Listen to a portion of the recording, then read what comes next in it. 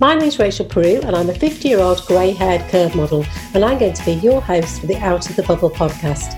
I started a new career aged 46 modelling, and on social media I found so many women, inspiring and amazing women over 40 who were really embracing their midlife and helping to break down the stereotypical barriers. I really wanted to share these stories with you, so let's celebrate and firmly place a spotlight on women over 40. My weekly reminder that you are not invisible and it's never too late to try something new.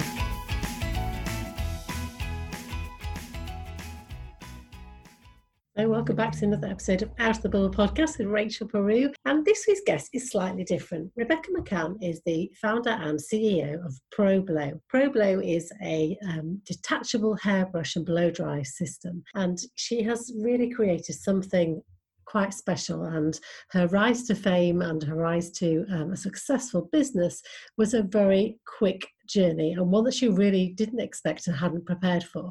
And I'm really interested in how she really took an idea and ran with it without the knowledge, and gained all the knowledge along the way very quickly in a short space of time. By saying yes to things, most importantly, she started with the attitude that she was going to fly with stuff and say yes and follow her gut instinct. And I really do believe that this is why I set up the podcast. I wanted to be able to inspire and motivate other women to follow that natural instinct, whatever age we are, because just because we're over 40 doesn't mean to say that we can't follow those dreams and achieve them. So Rebecca's story of starting a new business at 29 is really, really inspiring. And, you know, she is going on to help other women now and lift them up along the way. So I'm looking forward to finding out all about Rebecca's story. So hi, Rebecca. Thank you so much for joining me. Thank you for having me on. So I said in your introduction that, you know, you are somebody that has really embraced this new exciting adventure of business that you hadn't really planned for. But how do you describe yourself to people? I mean, I just think I'm a very normal person. I just think that we create our own opportunities, I guess. And I just go with it. I don't go with it in the way that you don't plan, you don't prepare for it. But I just think if an opportunity comes along where you have the chance to just go and jump into something, go for it. And I would say I'm an all or nothing person, which obviously has like the benefit, but also has like some real negatives to it. And it's something that I'm definitely trying to learn not to be so all or nothing, but I think that's definitely helped me. I can completely relate to that because I'm the same. So we'll have that conversation a bit later on, because I'd like to find some of your tips on the how to keep that balance better. Have you always been like that from when you left school? What were your aspirations? Because I know you were, before this, you were working in banking, weren't you? Yeah, so when I say banking, I was contracting, it was PPI. It wasn't really like a career job, I guess. No, in school, I wasn't academic at all. And I'm such a believer in, especially teenagers now, they're told, you know, you've got to get these grades and you've got to hit this, this and this. And for me, I was never academic. I wasn't interested in school. I had a great time at school. I had great friends, but the study side of things never really interested me. And I actually always talk quite often about when I was at school. I was about 13 years of age and everyone was having these sweets from the tuck shop. And I was like, hang on a minute, there's some money to be made here. And I was with mum in the Asda and we saw the Walker's crisps that were on like this bog off aisle. So I said, Mum, can you lend me a £5? So she did. And I bought all these crisps and I went into school with my rucksack full of Walker's crisps and I sold them and I undercut the tuck shop. Very quickly, the teachers realised and obviously banned me from taking my rucksack in. So I would buy, I don't know if you remember, they were these like long plastic sticks filled with sherbet and they were like 10p. So then I would stop at the little shop on the way to school and grab a load of these because they could fit in my blazer. And again, I used to then get patted down at school and the teachers found out. So my final money-making scheme, I guess, when I was at school, probably when I should have been studying, was at the time really big roly-poly fringes for the fashion. So I quickly figured out if I could get some scissors from the art block, I could sit by the drama studio at lunch, cut in the fringe, and then blow dry it under the hand dryer in the toilet. That's what I did in school. So, you know, I wasn't academic, but even when you look back at the time, I didn't realise it. But with that mindset, if I wanted something, I mean, what I wanted was, you know, to buy myself a few drinks on the weekend. So I wanted that. So I found my own way to kind of make that happen. So that was school. Then leaving school, I went off to university. I did that purely for a lifestyle. I came back. I didn't do my degree. My dad wanted to kill me. And then I got a job in MBNA, working in the call centre. And that was a huge eye-opener because they were a massive corporate company, American company, and it was moved over to Bank of America. And I was in the call centre. I was working, on a 12-hour shift, answering the calls for credit cards. And I think it was two things. One, I really saw the corporate side of things. And then secondly, I also thought, like, I don't want this for the rest of my life. But looking back, it was also some of my best times. I loved it. Then from then I went to contracting for PPI, and I worked my way up very quickly. And once I was in a position, I was always hungry to kind of progress, but I just didn't enjoy it. And I said to my dad, like, oh, there's got to be more than this. And he was like, find something you love and you'll never work a day in your life. And that kind of just struck a chord with me. And I thought, he's right. I've got to find something that I love and that I'm passionate about and that I don't feel like is work.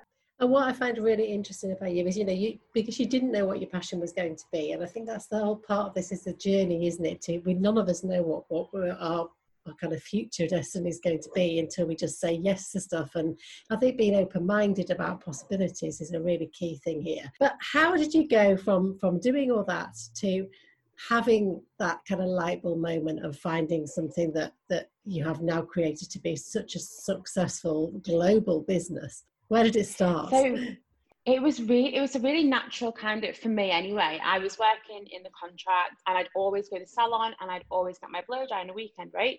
And anyone who gets a blow dry knows they leave the brushes in your hair to cool. So I was at home in my apartment. I'd just bought this new apartment in Chester and I was trying to clear off my mortgage. And so I cut back on going to the salon and I was like, I've got to blow dry my own hair at home. And then literally my hairbrush broke. And like, we now joke and say ProBlow was born off basically living on a budget and a broken hairbrush. And it is true.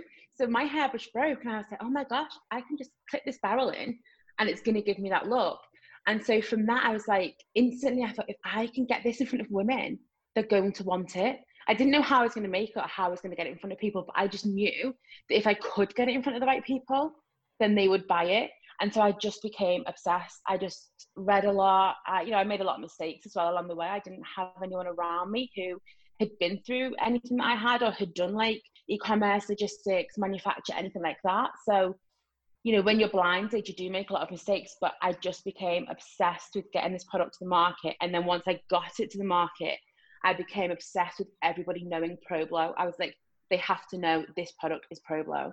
And yeah, that was kind of where it was born. I mean, so many fantastic things there. The fact that you just had this, you followed your intuition, you knew that you were onto something. And I can sit here desperately missing going to the hairdressers and wanting to have that blow dried finish, and I can see how amazing the product is and why it works so well and why women are drawn to it. But lots of people have these ideas in their lifetime but don't do anything about it. How difficult was it for you to really keep that belief in yourself when you were making mistakes as you were learning? Were there points when you just thought, this is just going to be too difficult? Or did you absolutely 100% know that you were committed to it? Honestly, I wasn't going to stop until it worked. And I think there's a really fine line between being cocky and being confident. Yeah, so I think, especially as women, it's almost like you're in fear of saying that you're super confident in your own ability because you fear of coming across cocky or confident. And I think you have to have that really strong, stern confidence in yourself and know that ultimately, whatever happens, whatever problems you come across, because there's always going to be problems, you know that you've got what it takes to deal with it. And I just have that belief in myself. And so when I launched the business, I went all in. And I'm sure we're touching it later, but the biggest problem with ProBlow is we grew too quickly for somebody who had no experience. And so with that comes obviously a lot of problems and a lot of issues. And so and also a lot of investment, and everything we made, we went back into the business, and then I had to look for external investment. And so when you go all in, I didn't have an option it's either fail or win, because everything was in this business. And almost when you go all in, you don't have any other option but to just believe in yourself, because it's just you have to keep pushing yourself. Yeah, and the fact that you have invested not only the money but the time and that commitment, you have to make it work. I guess that's failure wasn't an option, was it? No. And because I know that you were still working when you first launched it, when you finally got it to the manufacture point. I mean, that in itself, I wouldn't know where to start. So how easy did you find help and support along the way to get it to that point ready to be able to get out and sell? You know what, I was really fortunate in that I reached out to people who, for example, I was working with somebody who was helping me with design, and then he knew a makeup artist who knew another lady who'd been successful. So I just reached out to her and she said, come meet me at my studio, we can have a coffee. And to her, she didn't know what I was doing or who I was. And she just gave me half an hour at a time, and I always speak to her now. I say, do you know what? That just gave me that belief and that I needed. And you just pick snippets of information up of people along the way. But it's definitely important to have a support network around you. And I actually launched business into Selfridges whilst I was still working in my PPI job. And, you've got to have people around you supporting you. I think obviously as you go and you make mistakes, you learn from that, and then you meet people who can help you. And it's learning to trust the right people as well. Yeah, and I think networking is such a great tool when it is with the right people, but it's finding them, isn't it? And I know that you actually kind of you did it from your parents' home, didn't you? And you used them as a base to work from. Yeah. So the flat that I was trying to clear my mortgage on, which is where I started this concept from, I ended up renting that out to give me, when I left. So I finally was 3-4 months into ProBlo being live, and I actually took a sick day to go and launch it to Selfridges. And I got to a point where I was just driving to work one day, and in my mind, I was going to be working there for at least 12 months, but I was just driving into work one day, and it literally just hit me, and I was like, I've got this opportunity now. If I go all in, and in 12 months' time it's failed, I know I gave it my best shot. If I don't quit my job and I still keep juggling from 6 a.m. to 2 a.m. every day, I'm always going to think, what if I'd given it everything? So at that point, I rented out my apartment. I moved back to my parents' house in their spare room and started up from here and did it from here. And, thank them so much for the support they gave you, because that's another thing that's so crucial, isn't it? Having family that are trusting in your instincts and kind of 100% behind you, because without that, that's really difficult, isn't it? Yeah, absolutely. So, and when you actually started the brand, you had in your head that you were going to sell it on eBay, which would have been a great business. But that's where you kind of that's where your level of kind of aspiration was for the product. So how quickly did you realize that actually it was going to go way bigger than that? You know what? I think there was a couple of points. We're going back 5 years now. So social media was a very different place 5 years ago as to where it is now. So it was very organic. And when people posted and shouted about your product, it was done in a way that it wasn't paid. It wasn't done behind the scenes. It was a very natural transaction. So I was getting ready to launch, and I met a lady who was a makeup artist, Cassie Lomas, in Manchester. And she said to me, come and meet me, you can come into the studio. And I gave her some products, and she did all the red carpets, and she did like a lot of known people. And then she was on a shoot for Very, and she gave it to Colleen Rooney, and Colleen went onto Twitter and tweeted about it. And I remember being at the dining room table at my mum's, and I was just like, and and it's actually really sad, because when things like that happen now, it's almost like, let the team know and keep pushing forward. But at that time, it just felt like, in my eyes, I just struck with millionaire territory. Like, you obviously hadn't, but it was that feeling. And at that point, we hadn't launched, and the reaction that post got, and the sheer volume of traffic that the website got, and the sales that came in, I was like, oh, people really get it when they see it. And it's a very visual product. Our Instagram is flooded with real as customers' results, and it's very much an impulse buy, I guess. And so as soon as somebody sees it, they're like, okay, I need this. Like, I need this for my hair. And so I think that was definitely a turning point when I was like, I knew people would want it, but that was the concrete evidence that when people saw it, they got it. So therefore, all I had to do, put it in front of more people, right? And that was kind of my job then. And how scary was that though? Because you when you have to level up like that and kind of accept that it's going to be much bigger than you first thought, you didn't have a lot of time mentally to prepare for that, did you? It's not like you'd kind of worked on a product for a year and then you were ready to launch it with the whole process. It was, like you said, it grew very quickly. So how difficult was that to cope with mentally?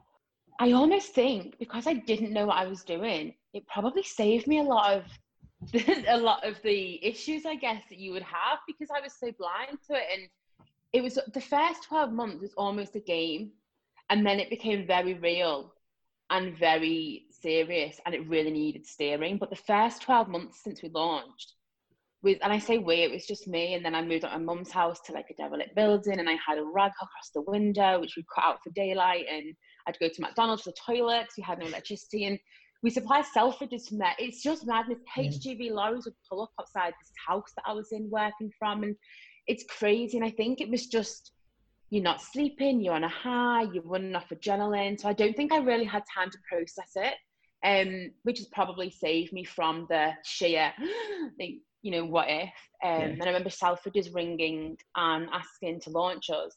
And I was just like, oh, it's my friends messing around. And then they asked for a volume, and I thought they were talking about money. And then they asked for barcodes. And I just rang a printer and said, can you give me some barcodes? And he's like, well, yeah, what's the legal entity? And I'm like, I don't know. Can you not just make one up? And he's like, that's not how it works. So I just think I was running with so many different things.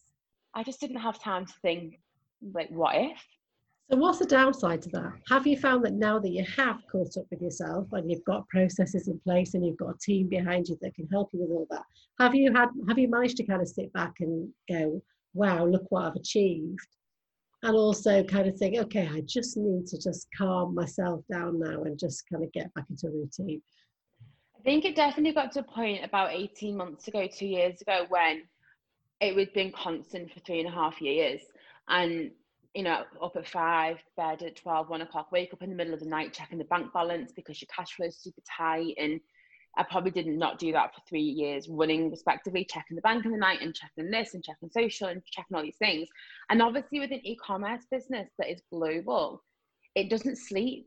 So you've got customers all around the world. So there's always customer base awake and active. So it's really hard to learn to switch off from that. And so I think about 18 months ago, 2 years, I went away. I went to visit my parents who were abroad, and I was so ill. I stepped off the plane and I just felt exhausted and full of cold. And I spent the 2 weeks in bed. When I come back, I went to the doctor and they said, well, your body is living off adrenaline. Every day it has this adrenaline kick. And so as soon as you try and stop, you just slump. And I was like, oh, and I think it was a bit of an eye-opener really that, okay, externally you're okay, but internally your body's taking the toll of that. So at that point I made some changes and I joined the gym, I lost a lot of weight. I really put a lot of time into my health and my fitness and, daily walks with my dog are non-negotiable, and just implementing things into my routine that really made me stop and probably just switch off a little bit. And then almost just kind of think about what you've done. But I don't really think you don't necessarily celebrate it because you're always reaching for the next goal. But I do think it's really important to probably do it way before I did, to learn to just stop and get that switch off and make some non-negotiables. Okay, yes, you can not do them if you really can't, but try unless you really to stick to some things. Like Wednesdays, I meet my friend, we walk every morning. Like it's just little things you've got to force yourself to do. Yeah, and I think that's like we said at the beginning, it's about that, but I'm the same as you, I'm very much all or nothing. And I think you do have to put those boundaries in place for yourself because otherwise you do end up with burnout, don't you? 100%, yeah. Did you ever suffer with imposter syndrome in the beauty industry? Because obviously it's a completely new arena to you. You stepped into it, you've gone in there, not quietly, you've gone in there with a bang. You've been in Vogue, you've won awards, you're all over the globe now. How welcoming have they been? And have you always felt really comfortable there, or have you kind of struggled with that imposter syndrome? I think in terms of welcoming to the industry, it's like anything, you've got great people, you've got not so great people. And I think I met some really not so great people, but I also met some really great people who I've been able, the first time I went, to China, I rang when I was like, can you advise me what to do? And it went full circle. And he's ringing me saying, can you get me into ASOS? And so I've met some people who it's really good to have people in your industry who are maybe a bit ahead of you, who can kind of guide you or help you. And then as you do other things, you can kind of pay it forward back to them. And I think, so that's been really, really helpful for me. In terms of the industry, it's huge. And you know what? There is space for everyone. And I think obviously when you're on e-commerce, you're probably one reserved from the forward-facing element of it. We do a lot of trade shows at the beginning where we'll be around a lot of other people, but there's not really a competitor to what we do. So we probably don't have the negative side as much as other people maybe. Yeah, and I think it's so true about paving it back and helping other women below you that are coming up the ranks, because they can learn from you, but you've learned from somebody else, and I think that's so important. I think that's something that you're really quite, you're keen to help younger women get into business, aren't you, and encourage them to start up. I just think for me, there was people who at the time for them, it wasn't anything. It was a quick coffee, but it really, really gave me that little bit of boost that I needed. And I did a live panel Q&A talk last week with a really good friend of mine. And I met her because when I started ProBlow, she had a following on social media. She would always post about ProBlow and shout about it and really drive traffic. And she didn't know me. She just knew that I was a local girl starting this business. Fast forward 5 years, She's now started a business called El Sarah, which is their target audience is a slightly older lady than ours. But she come to me and she said, I've started this, any advice? And I went and we've met up, and I've really helped her and supported her through that brand journey to launch. And it's just full circle. She didn't post about ProBlo 4 years ago because she knew in the future she might want to ask me some help. But it just shows you just you make those connections, and you back people for no gain just because you want to support them. Yeah, absolutely. I think it does go a long way. Yeah, and it's interesting you mentioned the age range here. So what is your kind of age category for ProBlo, do you think? So our main demographic is 24 to about 48 is our main customer. We have younger people, we have people over the age bracket, but that's our main demographic in terms of the sales. That's really interesting, because it is something that I hadn't necessarily heard of, and I'm 50, but now I can't wait to try it, because I've got long hair and I love having my hair blow dried. And I do think it's interesting how sometimes we might miss out on something because we don't necessarily know about it, because it's not targeted to that age group, but actually there's loads of women out there. I love that you don't know about it though, because it means you've got more people to target. Exactly. Well, exactly. That was my point really, is that there might be a whole demographic there that just don't know about you, that would use it, because I think certainly my friends now that are between 50 and 60 are really kind of they've got the time and the money now to spend on themselves. And it could be a whole new area that you could introduce them into. We did do a little bit of work with QVC, which is more that age category. We did really well with the shorter hair as well. And my mum's always taking it to her local gym and throwing it around the changing room. So, Mum, come on, calm down. So how comfortable have you become being the kind of face of the brand? Because obviously you have to now put yourself out there, you have to come and do podcasts, you don't have to, but it's part of the brand promotion is you going out there and talking about your business, because the business is very, your story is key to it, because the people buy into it because of what you've created and how you've got there. So how comfortable are you being now visible at doing that? I feel like with ProBlo, I haven't really put myself in front of ProBlo as the founder, if you like, because it is standalone. It doesn't need me to drive it. But of course, you have the other side of it where you can do things like this, or you can go to events or speak at things to kind of, it is to promote the brand, but it's also to share your journey in hope of helping other people. I think for me, I'm super comfortable with it so long as it's not like anything that's overly edited. If I'm going to do something and we can be real and we can be honest, then I'm open to it. But I've been asked to do things previously where there's going to be scripting involved or heavy edit, or they want to put you into certain situations. And I'm just like, well, I don't want to become known for anything. I'm just doing what I'm doing. And if that helps somebody or inspires somebody, great. But it's got to be right. Like, it's got to be truthful to what you are. Yeah, and I love the fact that you're being so authentic and you've got those boundaries in place. I think it's so important with any business, and not necessarily only business, but just in life, isn't it? And I think the people that do well are the ones that stay true to themselves and don't conform to somebody else's standards. So yeah, keep that up. I think it's hard as well, because I feel like on Instagram, like we know Instagram's not real. It's it's a highlight reel. It's a couple of seconds of your day, and I think it's really hard because I've got a personal profile that's open for anybody to follow. And I share things about the journey, the business, things like that. But it's like the reality isn't always what people see.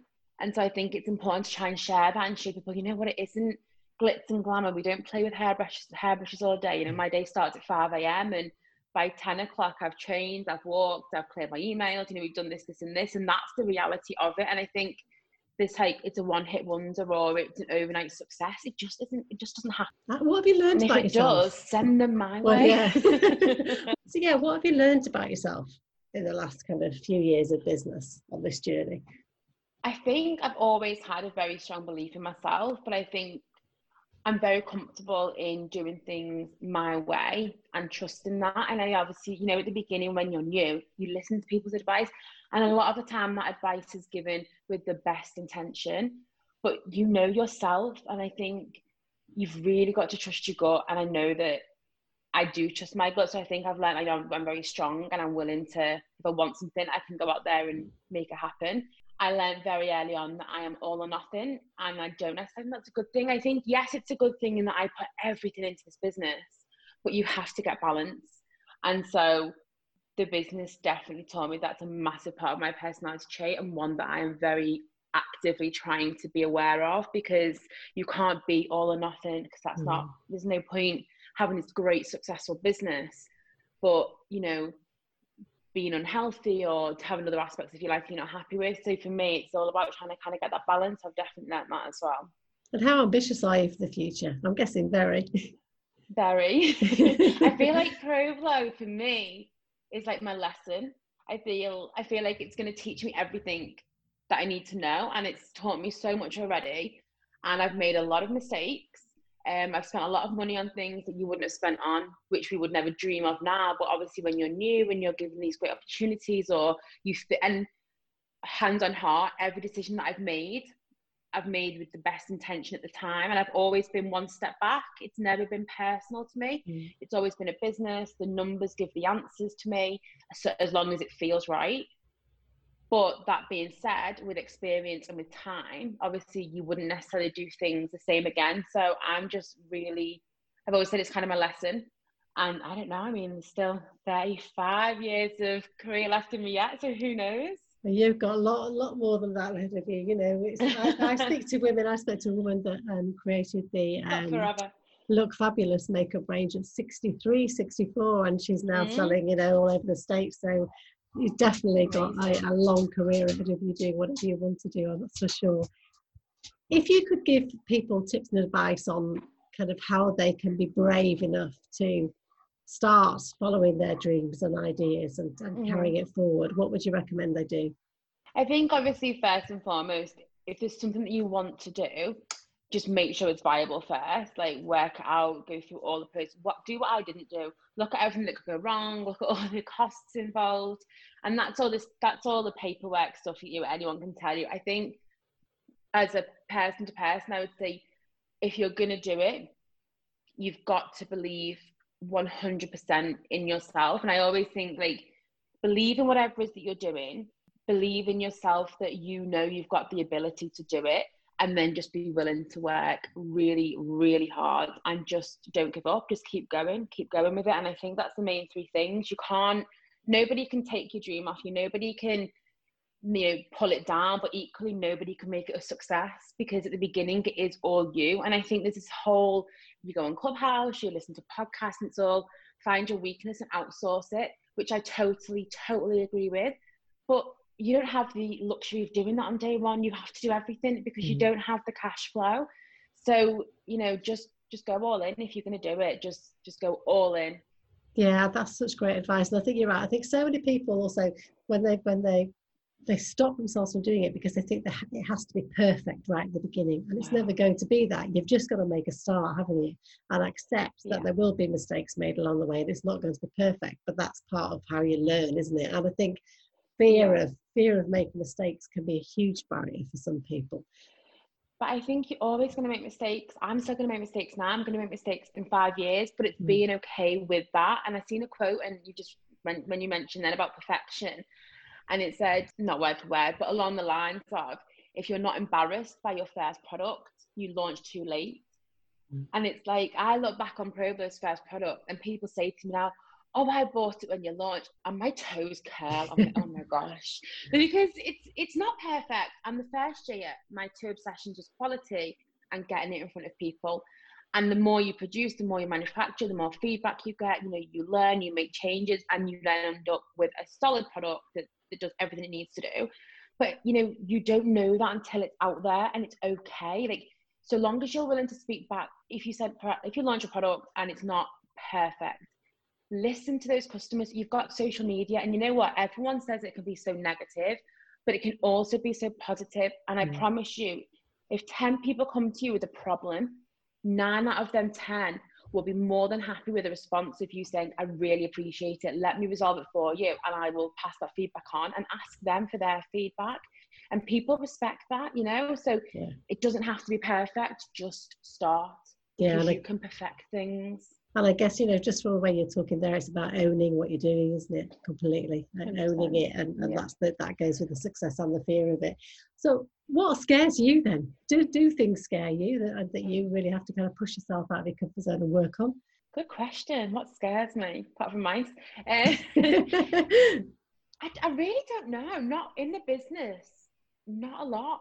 I think in the beginning couple of years, there was a lot of things that happened that were just blindsided, and it could have put me under very quickly. And I think going through those situations has really toughened me up, and there's probably not much that would scare me now. But again, it's learning. Year one, did I do my accounts? Did I keep my receipts? No, I was just focused on getting the product. Then all of a sudden, it's like we've turned over about £12 million here in 12 months. We need to produce this and this and this and this. And I'm like, oh, I don't have this. But that was my mistake. But I didn't know I was making it, you know. And there's so many easy things out there to stop, QuickBooks and all these other wonderful sources out there. But at the time, you don't know. And so I think things like that probably scare. I don't know. I wouldn't say as much. No, that's really good. But I'm sure there'll be lots of more opportunities to find what scares you in the future as you step up and level up. Because we know that whenever you're leveling up to the next thing, that always creates anxiety, doesn't it? And it always creates excitement, but also it's that stepping out of your comfort zone each time you level up. I think it's always like a thin line between fear and excitement of failing, because obviously you don't want to fail and you're willing to push through anything to not fail. But then very closely to that fear of failure is the excitement and the adrenaline to keep going. So it's a very fine line. So I think I probably just focus more on the excitement side and just subconsciously push the fear out my way. Yeah, which comes across on you've got such a positive mindset, which I know that will inspire people listening. So thank you so much for sharing your story. My final question that I ask all women, because I really do think that we need to start being kinder to ourselves, and we find it difficult often to accept compliments. So if you were to pay yourself a compliment, what would it be? Oh, what would it be? I would probably just say, look back how far you've come.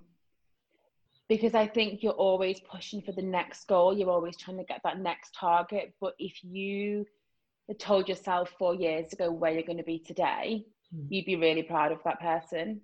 So just look back, I guess.